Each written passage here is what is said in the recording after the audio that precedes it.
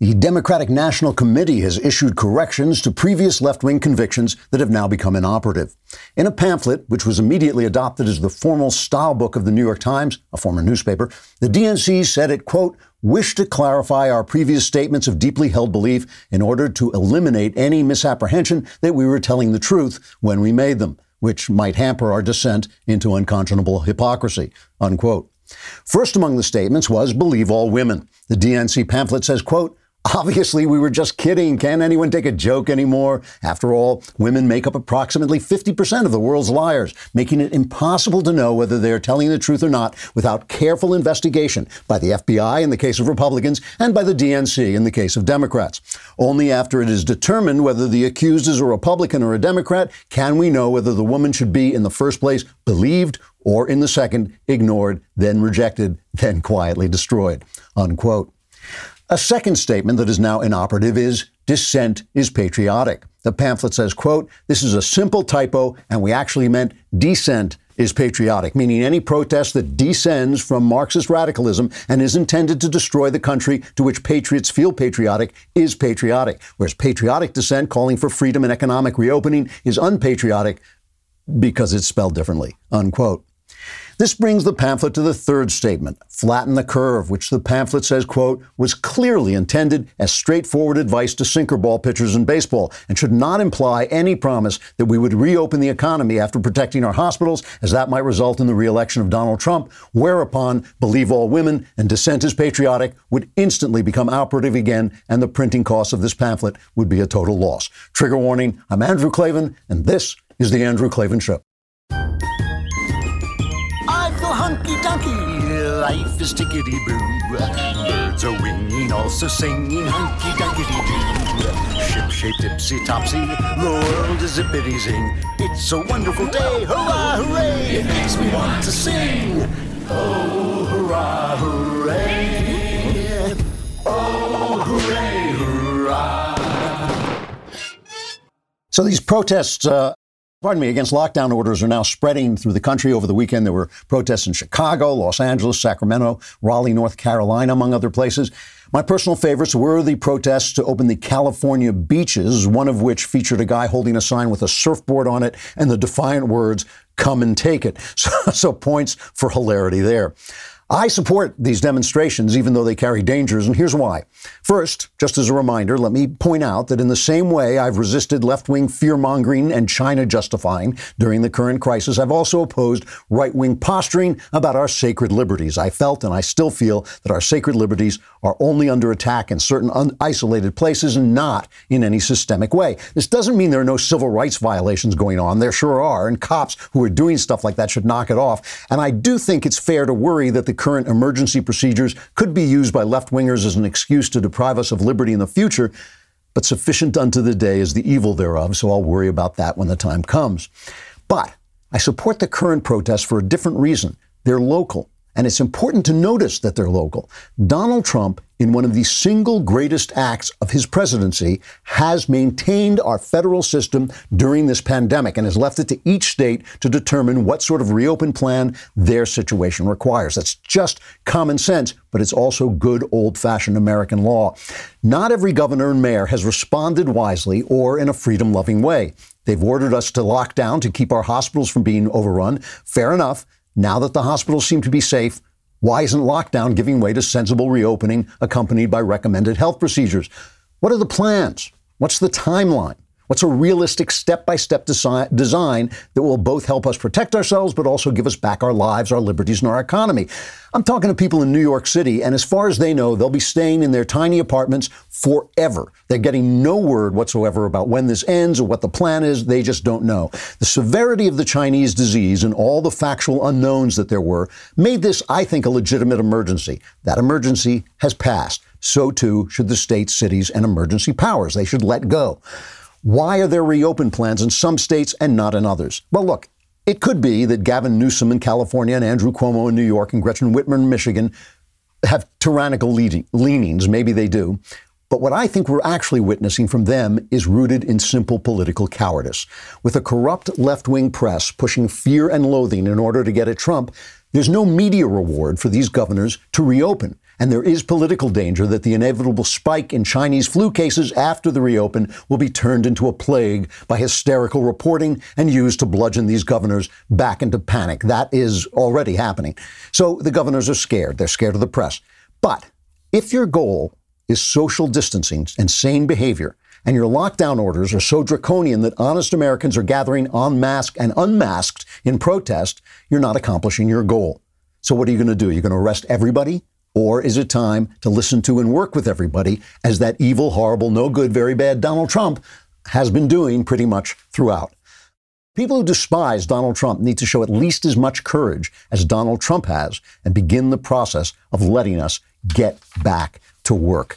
All right, before I start to talk about Rad Power Bikes, our sponsor, let me thank all our sponsors for sticking with us. We know this is a tough time, especially for small businesses. We know it's a tough time for the people who patronize our sponsors. So we hope you will patronize our sponsors if and when you can. And we thank our sponsors for sticking with us, including Rad Power Bikes, because not only have they been loyal and devoted, they also are just cool. I mean, a Rad Power Bike is just what it sounds like. It is a rad power bike. You can pedal it. You can use the motor. It's a cross between a traditional bike and a moped, but it doesn't require a special driver's license like a moped would. You can go up to 20 miles per hour without pedaling, so you can get out and get about without getting sweaty. It's nice, especially now when you want to just get out of your house at least and get some sun. They're great for commuting, getting out on the trail, hauling groceries, or even transporting your kids on the back. Unlike other e-bikes, they're actually affordable. Plus, to show appreciation for those that serve us, Rad Power Bikes is offering $100 off all e-bike purchases for active ex-military, first responders, teachers, and students.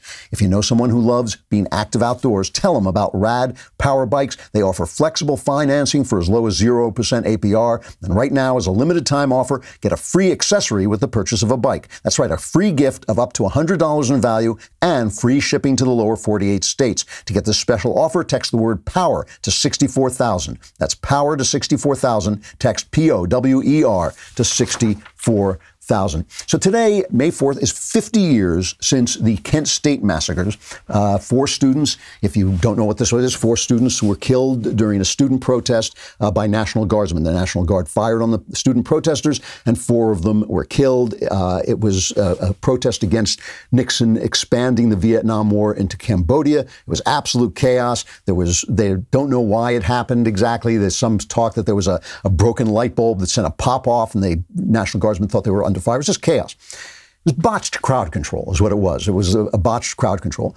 One thing that nobody will tell you but me is it was a political victory for the administration, right? It wasn't a moral victory, right? When young Americans are killing other young Americans, that's not a moral victory. But it was a political victory. There were big protests afterwards, huge protests across the country. You probably heard the famous song, Ohio, Crosby, Stills, and Nash, I think it was, Tin Soldiers and Nixon coming. We're finally on our own. This summer I heard the drumming, 4 Dead in Ohio. It was banned on a lot of AM stations, but it was played on a lot of FM stations. But the people sided with the Guard. The people, by something like 58%, sided with the Guard. The protests after that petered out, which is why Nixon had been elected on a law and order platform, and Nixon won in a landslide in 1972. But here's the thing, right? It was a tragedy. It was a terrible tragedy. It's botched crowd control. This happens all the time. Once you get into these protests, things can go terribly wrong.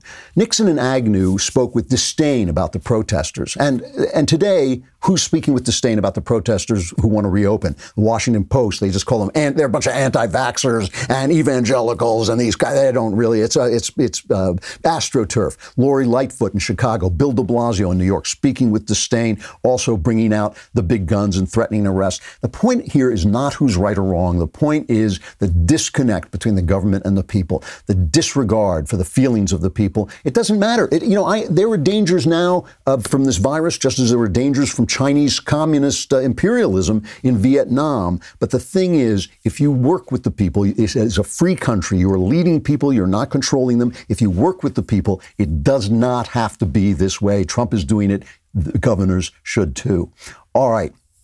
Let's just take a look at the way different people are talking about this. I want to read you a quote from Edmund Burke. I love Edmund Burke. Edmund Burke was really the founder of our kinds of conservatism. He was talking in a time very much like this time when there was revolution in the air and people wanted change, but at the same time the British government was cracking down because they didn't want the revolution to come and take their monarchy away. They didn't want a revolution in their country like was happening in France. And Burke was just right about everything. He supported the revolutionaries in America, but he said that the revolution in France was going to turn into a bloodbath, and indeed it did. And the reason he knew that is because he knew that the Americans were operating within their tradition. They wanted their rights as Englishmen, whereas the French were trying to wipe away the entire world. They were going to wipe it away and replace it with the rule of reason, and that doesn't make any sense. And basically it severs all the ties to tradition and principle and the natural ties that we have to our country and to our leaders and all these things. And here's one of the things he said. It is better to cherish virtue and humanity by leaving much to free will, even with some loss to the object. In other words, it's better to have a little less virtue and humanity, but more free will. Even if you lose some virtue and humanity, better to have free will. It's better to leave much to free will than to attempt to make men mere machines and instruments of a political benevolence.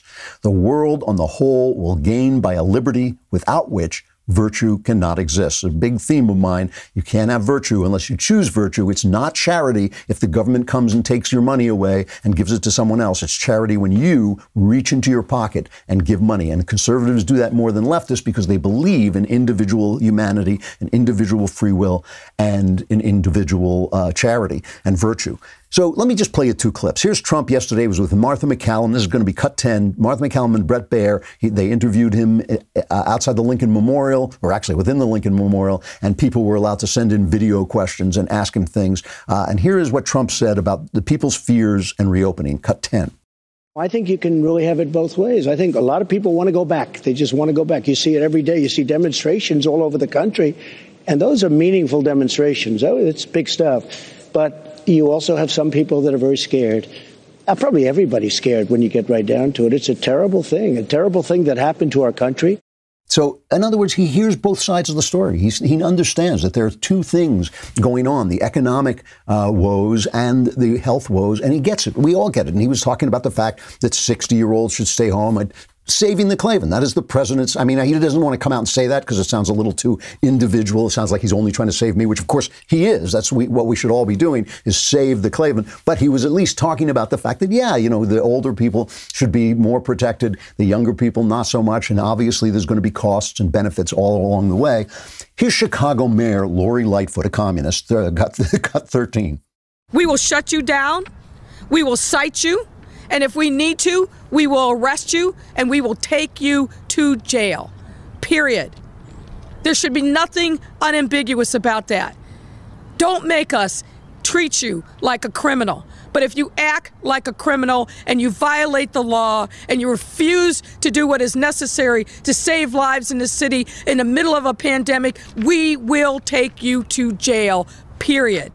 You tell me where the fascists are. You tell me where the authoritarians are, where the evil Hitler Donald Trump is. That was the voice that we heard, that I heard. I was there when the Kent State massacres took place. That was the voice that we did hear from the administration, that law and order voice. But the thing is, the protesters, at least at Kent State, were rioting. These people want to go to work. They just want to go to work. They want to get out. They want to have their lives back. They want to make their own decisions. What's the right way to do that? It's to say, okay, we're reopening, but here are some things you should know. Older people are in danger. Stay home. You got to have social distancing even at work. Here's some health things. Because people don't want to get sick and die, and people don't want to get sick at all. So they'll listen. They will listen. Who is the voice of authoritarianism in this country? It is now the left. If it weren't the left, if it were the right, I'd probably be on the left. It is this that I oppose. It's not, again, I always think there are arguments to be had. There are compromises to be made. It is this. It's the shutdown of free speech. It's the shutdown of free action. It's the disbelief in the Constitution. It's the disbelief in the individual. These are the things that I oppose. And this is the reason I find myself on the right. And here's the thing. Their results are going to be worse. Their results. Here's Deborah Birx, the doctor in the administration, talking about the way she feels when she sees these people, because in California, I think it's Huntington Beach, which is called like Surf City, 100th of the population, 2,000 people out of 200,000 people, poured onto the beaches, right? And this is Deborah Birx as a doctor, her reaction. Cut 11. It's devastatingly worrisome to me personally, because if they go home and infect their grandmother or their grandfather who has a comorbid condition and they have a serious or an unfortunate outcome, they will feel guilty for the rest of our lives. So we need to protect each other at the same time we're voicing our discontent. So here's the thing. Obviously, with doctors, this is true of Fauci and with Birx and with all of them, they have one thing in their mind, right? First, do no harm. They have one thing, which is keeping people alive. They're not thinking about the economy. They're not thinking about the fact that the economy will kill people. And also, it's not just death. It's also the destruction of a way of life. It's also the destruction of your business, your dreams, your hopes, everything. All of that figures in. There are plenty of people who are taking a very small chance of death, young people who can go in and keep their businesses alive, and other people can attend and use those businesses without that. But this is her job. It's her job. I mean, I really get annoyed, especially it's on the right, too, with people, calling for Fauci to be thrown out and Birx to be thrown out. No, they are the voice of their profession. That, you need the voice of all the different people. Donald Trump needs to hear their voices. He definitely needs to hear their voices, as well as the voices of economic reopening. And so does everybody need to hear both sides of the problem, because it is at least a dual problem. But here is the thing. If she is afraid of what's happening, then how do you stop what's happening? How do you stop people from pouring out onto the beaches? How do you stop people from protesting? You basically got two choices. You got the Soviet choice, you got the American choice. The Soviet choice is you build walls and you arrest people and people disappear and you take them off the street. That's happening. It's happening in New York. I mean, people are being arrested in New York for just walking around, for just opening their mouths and telling the police they're wrong. Violence is going on. That is really happening. Or you have the American way, which is, look, guys, here's the reasonable way to do this. We get it. There are two sides to this. There's the health side and the economic side.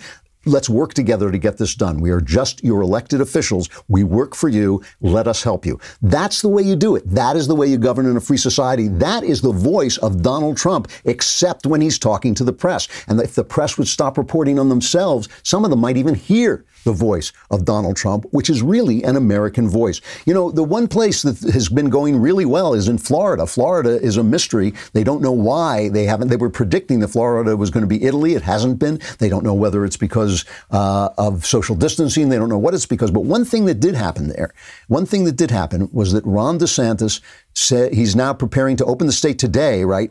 And he let people kind of decide in their own localities what they should do. He let mayors decide. Here he is talking, cut 12, about what's happening there.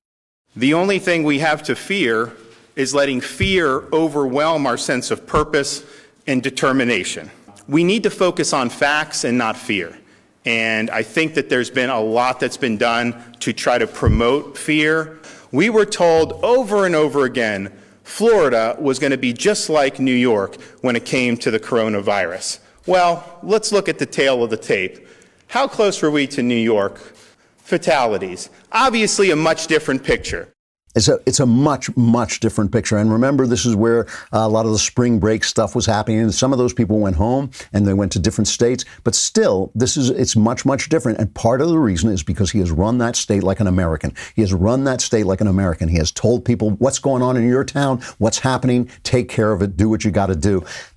That's the whole point of federalism. The whole point of federalism is to get the power centers as close to people as you can. It is simply untrue that all power is wrong, that all state power is wrong. The state has to have power. We know this because we tried having America without a constitution when we started, and we needed a much stronger constitution. We need power. We need centralized power. We need individual power. But the more power should be as close to the individual as possible, so he can make those protests when he needs to, so he can go right to the source. And if your answer is, we will arrest you, we will take you away, we will cart you away, you've lost the plot of America. I mean, this is a thing. There's a group of conservatives, Art Laffer, Steve Moore from the Heritage Foundation. They're putting together a rating of the different states, 50 different states, 50 different behaviors, who had the best behaviors.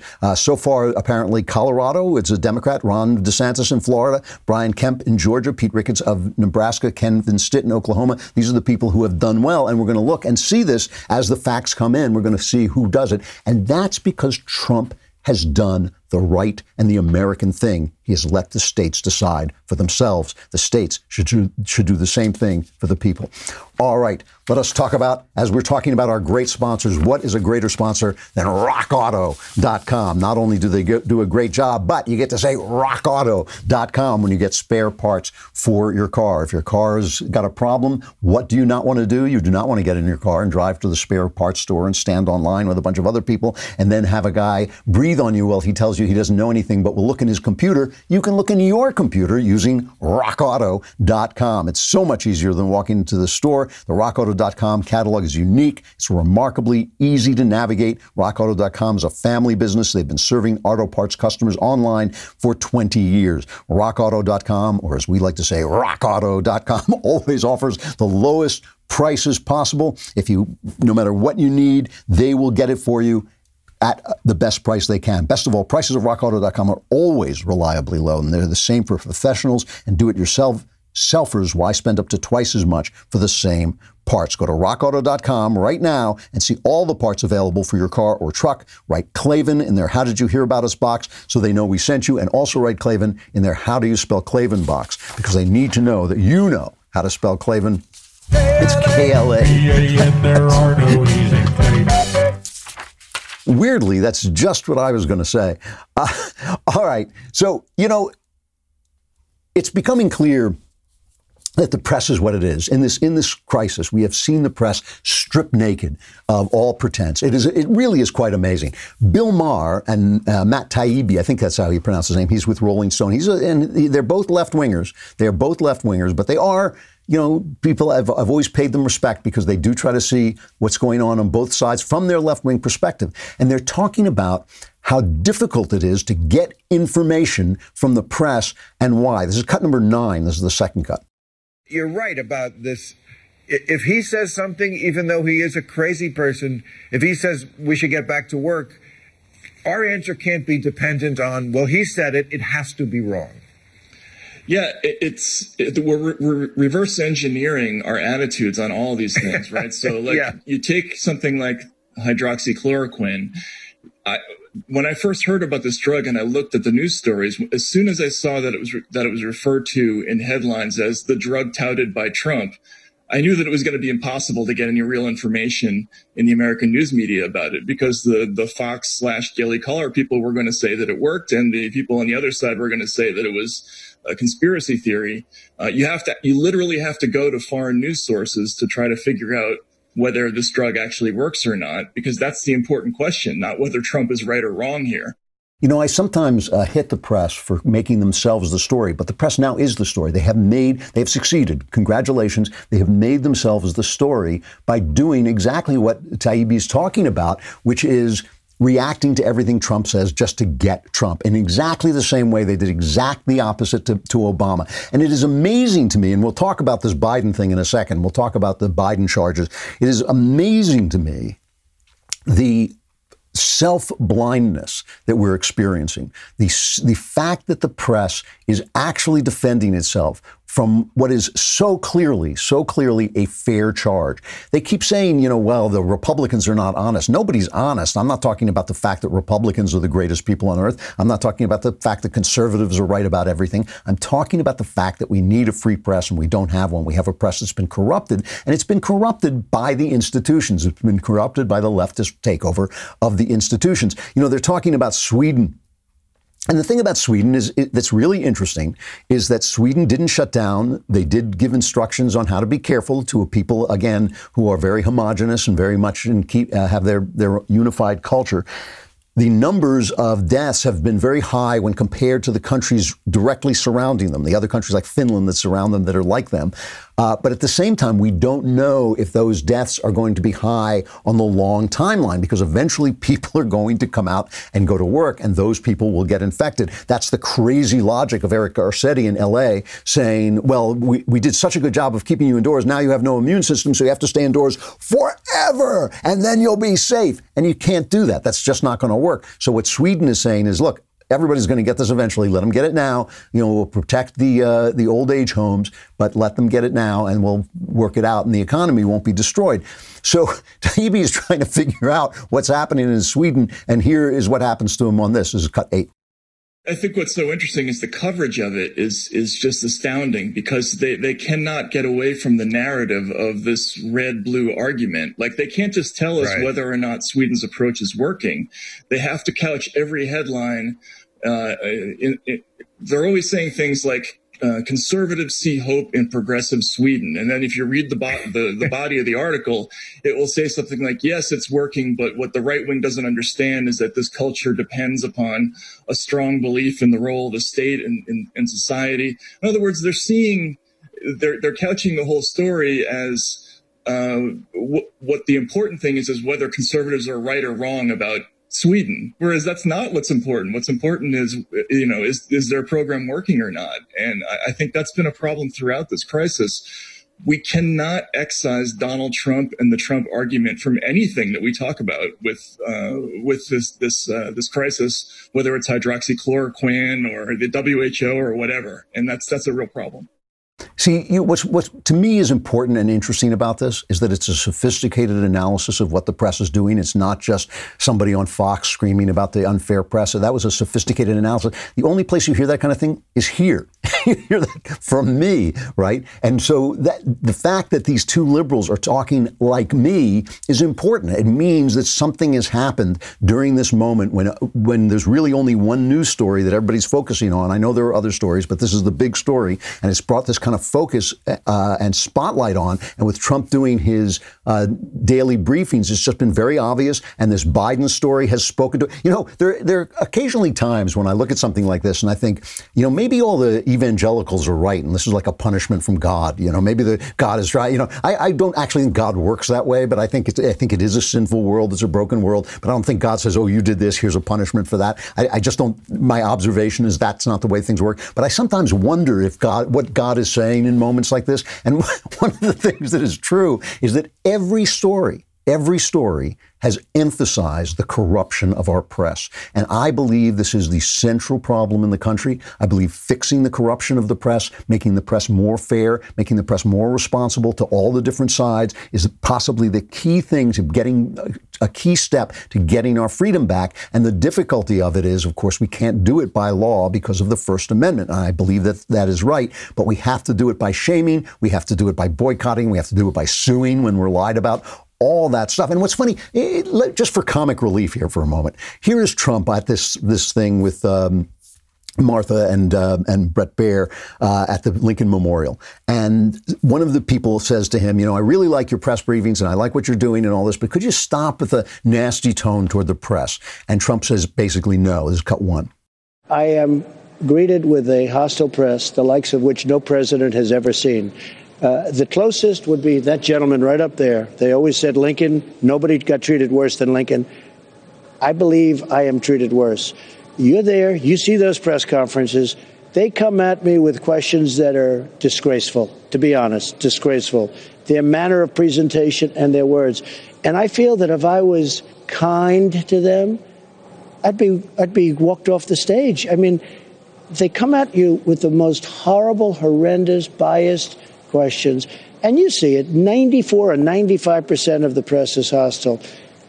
And yet, if you look in Florida today, we had hundreds and hundreds of boats going up and down the intercoastal, Trump.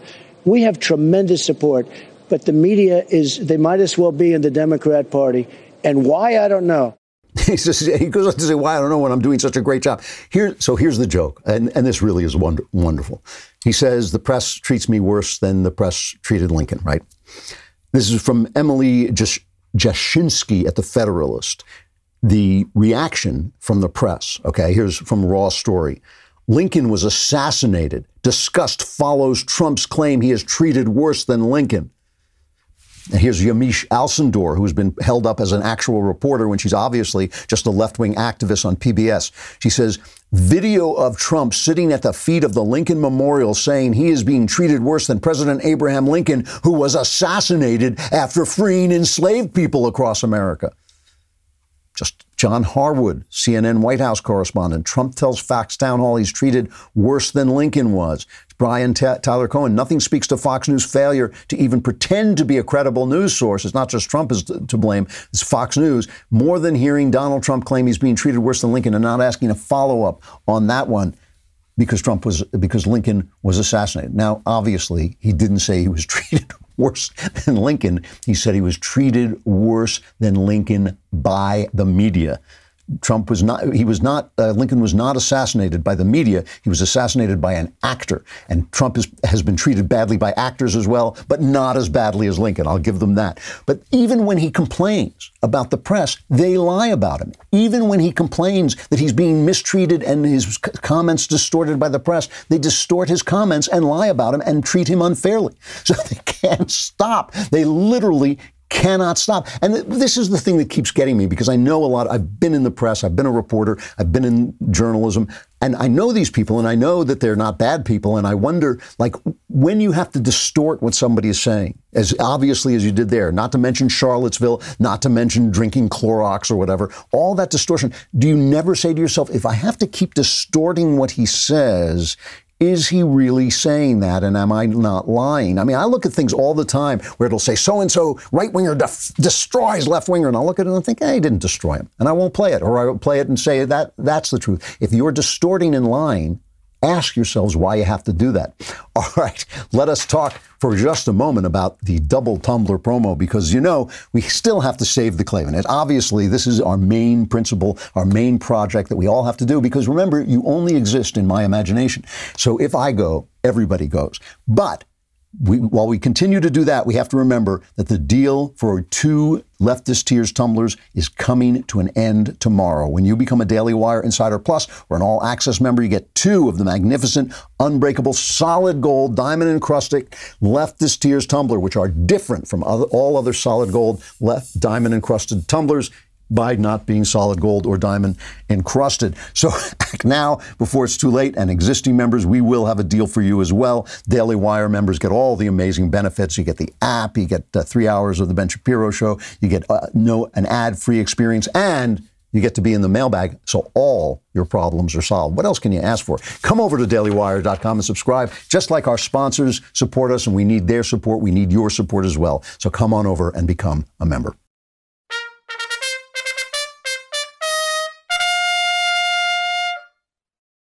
So speaking about the press and how the press is the story and how it has become naked in this moment, let's go back to the Biden story, because you heard us covering this way before anybody else really picked it up. We've been hammering at it because it's about the press. It's interesting. Tara Reid, the woman who accused Biden of attacking her, she is withheld comment. Apparently, she canceled a Fox News show, and she's withheld comment after Biden did an interview with Mika Brzezinski on Morning Joe. She said she wants to think about how she's going to respond. Now, I don't know if that means she's going to say, oh, it was all a lie, it was all a hoax. I have no idea. And I hope she doesn't, only because then the press will say, oh, look, all the conservatives were wrong and she was lying. It's not about that. It is not about Joe Biden yet. It is about Joe Biden when there's enough proof and we see what's going on. But right now, this is about the press. Let me read you a little bit of a New York Times editorial that came out over the weekend saying that this has to be investigated. Very serious from the New York Times editorial board. They say, as is so often the case in such situations, it's all but impossible to be certain of the truth, which is not what they said with Kavanaugh. But the stakes are too high to let the matter fester, or the stakes are too high to leave it to be investigated by and adjudicated by the media.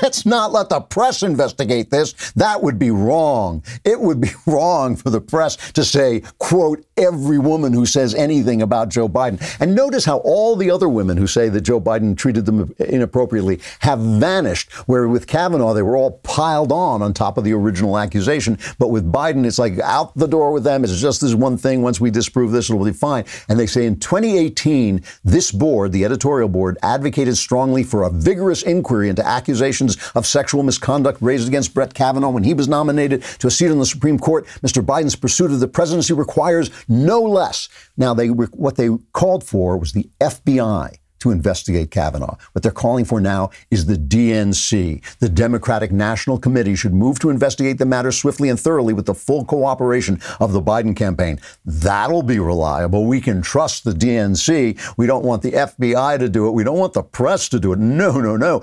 It is amazing to me. It is just amazing to me. And again, I don't think that these are sinister cartoon villains going, now we'll lie about this. I think they are truly, truly self-deceived. They must be. They must be self-deceived. No one could behave this badly, naked in front of everyone. They are the emperor. They really are the emperor who thinks he is wearing magic clothes that he can't see, but everybody else can see. And you listen to them deflect. They'll say, well, Trump also had all these problems with women. It's about the press. Is anybody going to argue that Trump's problems have not been investigated, that accusations have not come forward about Trump? Is anybody going to argue that the press has gone easy on Donald Trump? No, it's not about that. It is about the difference between the way they cover Democrats and the way they cover Republicans. So let's take a look at Mika Brzezinski. She did a decent job interviewing Biden. It is not her fault that the rest of the press has gone so easy on him. She did ask fair questions. Here's cut 3. He says, Biden, by the way, said it never happened. This thing never happened. Do you regret what you said during the Kavanaugh hearings? What I said during the Kavanaugh hearings was that she had a right to be heard. And the fact that she came forward, the presumption would be she's telling the truth unless it's proved she wasn't telling the truth. Or not proved, unless it's clear from the facts surrounding it, it's not the truth. As we... Look, this is I'm sorry. Go ahead. Please. Sleepy Joe Biden, who has no clue what the hell he's doing. So what he said was, she has to be heard, but that's not what he said originally. Play cut 5. This is what he was saying before. Women should be believed. The presumption should be if the woman comes forward, she's likely telling the truth as a presumption that the man is telling the truth. I believed her when she came forward. We want to make it real clear. It's on us. It's on everyone to intervene, to stop abuse when they see it. Silence is complicity. So it was a much different, then the issue it's like the issue is women. I wrote this novel, True Crime, in which there's a funny routine that one of the editors do about how they choose the issue, what issue it is, right? So then with Kavanaugh, the issue was women. Now the issue is Joe Biden. Now it's Joe Biden. I like Nancy Pelosi, I think, said Joe Biden is Joe Biden. That should be his campaign slogan. There's something else here, too, by the way. I was going back through some old videos of what he said back in the day, right? He was a different human being. He was a different person. 1 year ago, he was just a different guy. I mean, listen, here's just from September, okay? Just from September I think this is September of 18th. Try cut 6. How would you suggest that the Senate handle these allegations? I think they should do an FBI investigation. We did that for Anita Hill. Took 2 days, number one. And number two, most importantly, Anita Hill was vilified when she came forward by a lot of my colleagues, character assassination. I wish I could have done more to prevent those questions the way they asked them. I hope my colleagues learned from that. She deserves to be treated with dignity. It takes enormous courage for a woman to come forward and the bright lights of millions of people watching and relive something that happened to her, assert that something happened to her. And she should be treated with respect. That's about 2 years ago. That's a different man. He speaks then with clarity. The guy was always as dumb as a doorknob, but still, he speaks with clarity. He can finish his sentence. He doesn't get lost. He doesn't forget things. That's only 2 years ago. The guy, I said this a while back. The guy is deteriorating in front of our eyes. That is not the same person that is talking today. And that's another thing they're just not covering. It just doesn't exist. It's all evil right-wingers and evil, it's just like Taibbi said, it's all about the person who makes the charge, not about what's actually happening. That's a different guy than is talking now. This guy has deteriorated in a very, very short period of time while no one is covering it. And so, the fact, Martha Raddatz had Ronna McDaniel, the head of the RNC, on. And she actually said, although I have to say, Martha had the good nature to drop her eyes and not look at the cameras. She said it. She said, no, ABC has been covering this Biden story. ABC has been covering this. And Ronna McDaniel opened up and let her have it. And it was I'm going to play it because it's so precise that it is amazing that Martha Raddatz could think that ABC has covered this story and there's no double standard.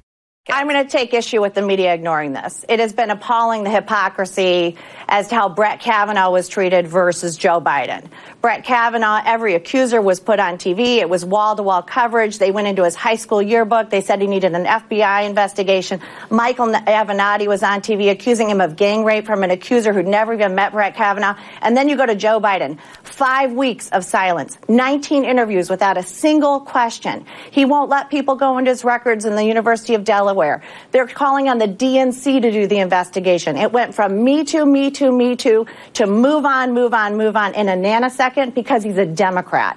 And the hypocrisy is appalling, and it's not just from the Democrats, it's from the media. And I'll tell you, I think any outlet that conducted those 19 interviews and didn't ask a single question should be disqualified from conducting any part of a presidential debate. One of the things about democratic governance, about debating with people that you seriously disagree with, is that if you can, if it's possible, it is really helpful to attribute goodwill to your opponent. This is one of the things that the Democrats have done that has really made it impossible for us to have debates. They basically call us racist, they call us sexist, they call us phobic this, phobic that. We're bigots, we're evil, we're this and that. And we've always said this, that the right thinks the left is wrong, the left thinks the right is evil. If you attribute goodwill to your opponent, and I know you obviously can't always do this, but if you can do it, you will get a much more clear sense of who they are and what they're trying to say. So let's attribute goodwill to Martha Raddatz. I mean, that was, that what Ronna McDaniel said, every word of that was true. Every word of that was precise, accurate, and detailed and true. And my question is this. Okay, Martha Raddatz is over at ABC. I think that's at ABC, where George Stephanopoulos is killing stories about Jeffrey Epstein, for all we know. But surely at some point, she starts to think, wait a minute. That's true. We did not cover this the same way. I mean, surely when she dropped her eyes from the camera, there was something inside her going clickety, click, click. Is there a point where these people start to say, hey, you know what? We're not covering the news in a fair way. I mean, there was a story in Hollywood Reporter about how tired these poor reporters are from covering Trump. And at one point, a senior CNN producer says, as journalists, I don't think anybody cares about what party the president of the United States is. What they care about is being able to live their lives normally again. Are they that self-deceived? And can they become undeceived? That is actually one of the biggest political questions we're facing right now. All right, a final reflection. Over the weekend, we've been trying to watch kind of classic movies, but also I've been listening to Woody Allen's autobiography, Apropos of Nothing. And as you remember, Woody Allen's biography was going to be published, and then the left-wing fascists who worked at the publishing house went out on strike, basically saying no, because he was accused of molesting his daughter in an accusation that he completely denies. And so they actually canceled the contract to publish his book, and it's been put out, I think, by Amazon or something like that. It's not a big publisher, but it is out. It's called Apropos of Nothing. I'm not a Woody Allen fan. I really dislike the man personally. I can't stand him when I see him on TV acting normally. I think his films are okay, but overrated. This book is terrific. I've always maintained that Woody Allen's best work was his early work in The New Yorker. They're called casual pieces that he wrote for The New Yorker. And if you go back and look at, what's it called? Getting Even, I think. I think the book is called Getting Even. It's probably one of the top funniest books ever written by an American. It is one of the funniest things I have ever read, and I read a lot of funny stuff, and it's hard to do. It is an incredibly funny book. He's an incredibly funny writer. This is an honest look at a very, very damaged guy. He depicts himself as a damaged person. He shows himself to be damaged, and there's a lot of lack of awareness about his own damage. A lot of things where he keeps saying, no, I had a wonderful childhood. I don't know where this came from. And then you listen to his childhood and think like, yeah, I'm starting to see where this came from. As he himself says, his psychotherapy has never helped him at all. He is just a damaged guy. So anyway, in keeping with watching this book, with reading this book, and I'll get back and say more about it when I finish it, my wife and I watched Play It Again, Sam, which was from 1972. And it was not directed by Allen, but it was based on a stage play he wrote in which he admired Casablanca so much that he wanted to be Humphrey Bogart, and the ghost of Humphrey Bogart starts to come and tell him how to pick up girls, how to meet girls. And here is the funniest scene in the movie where he tries to pick up a girl in an art museum in San Francisco. It's quite a lovely Jackson Pollock, isn't it? Yes, it is. What does it say to you? It restates the negativeness of the universe, the hideous, lonely emptiness of existence, nothingness, the predicament of man forced to live in a barren, godless eternity, like a tiny flame flickering in an immense void with nothing but waste, horror, and degradation, forming a useless, bleak straitjacket in a black, absurd cosmos. What are you doing Saturday night? Committing suicide. What about Friday night? That's the funniest line in the movie. It's really what's really interesting is the movie is not very funny. I remembered it as being absolutely hilarious. I remember cracking up once so hard that I actually banged my head on the seat back in front of me in the theater. It's not that funny. It's a lot of physical humor, a lot of slapstick, throwing things around. I've always just thought the guy was overrated, but he is when he's funny. He is as funny as it's possible to be, and I think his funniest stuff is on the page. I think so far, I'm maybe about halfway through his autobiography, Apropos of Nothing. So far, it is absolutely terrific, and he is a guy. I don't know. It's just an interesting thing, you know. He and the people he knows, the very successful entertainers that he knows, are all such damaged people that I'm just reminded of the problem with our entertainers is not that they're damaged and not that they're bad people. It's that we listen to their opinions, that their opinions are asked at all. Why anybody should ask an entertainer what he thinks about politics is a complete mystery to me. Why they should make speeches about it, complete mystery to me. They should shut up and sing because really they're just too damaged. Almost, not all of them, but a lot of them. They're so damaged that they really should question their own opinions and how important they should be to the rest of us. That is really the question. Anyway, Woody Allen, Apropos of Nothing, really entertaining book so far. Play it against him. You could skip it. All right, I'll talk to you again tomorrow. I'm Andrew Klavan. This is The Andrew Klavan Show.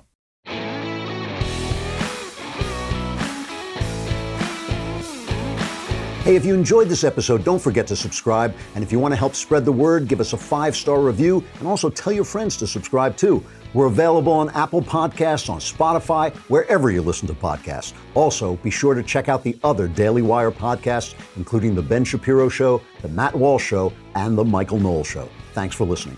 The Andrew Klavan Show is produced by Robert Sterling and directed by Mike Joyner. Executive producer, Jeremy Boring. Technical producer, Austin Stevens. And our supervising producer is Mathis Glover. Assistant director, Pavel Wydowski. Edited by Adam Sayevitz. Audio mixed by Robin Fenderson. Hair and makeup is by Jesua Alvera. Animations are by Cynthia Angulo. Production assistants, McKenna Waters and Ryan Love. The Andrew Klavan Show is a Daily Wire production. Copyright Daily Wire 2020.